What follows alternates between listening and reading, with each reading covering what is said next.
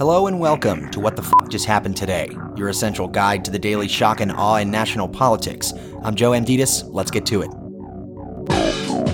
It's Thursday, December 8th, 2022. Welcome to day 688.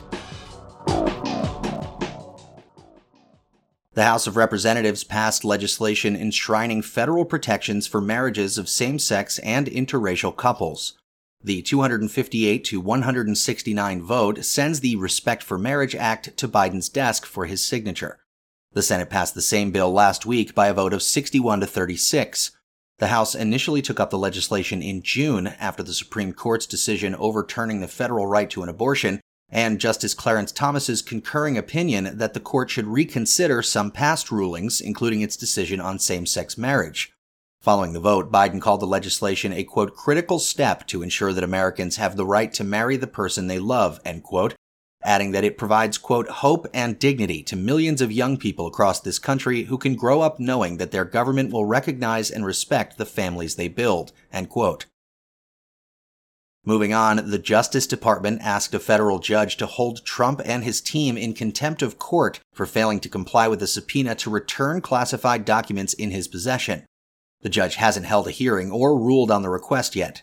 The request came after months of frustration from the DOJ, which first issued a subpoena in May for any classified documents that Trump may have.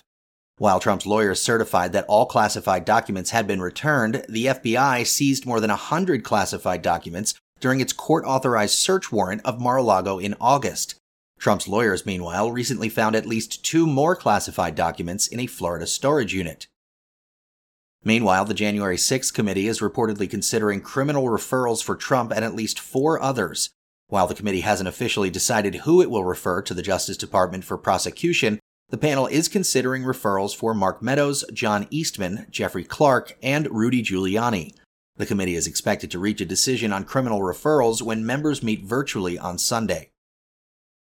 In related news, Michael Flynn appeared before an Atlanta-area special grand jury investigating efforts by Trump and his allies to overturn Georgia's 2020 presidential election results. Flynn's appearance came after a Florida judge ordered him to testify, calling him a, quote, necessary and material witness, end quote, in the grand jury investigation.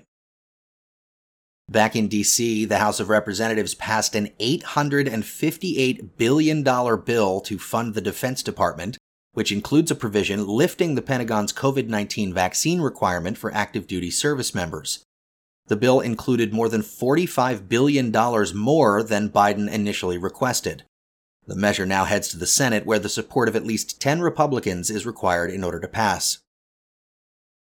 And finally, WNBA star Brittany Griner was released from Russian detention in a prisoner swap for international arms dealer Viktor Bout. 9 months ago, Griner was detained at a Moscow airport after Russian authorities said they found vaporizer cartridges with cannabis oil in her luggage, which is illegal in Russia. She was sentenced in August to 9.5 years in prison for drug smuggling and sent to a penal colony. And in the polls, the Associated Press says 43% of Americans approve of the way Biden is handling his job as president, while 55% disapprove. That's all for now. You can find the links and sources for all of these stories on the main website. And as always, visit whatthefjusthappenedtoday.com for the latest news and headlines. Until next time, I'm Joe Amditis.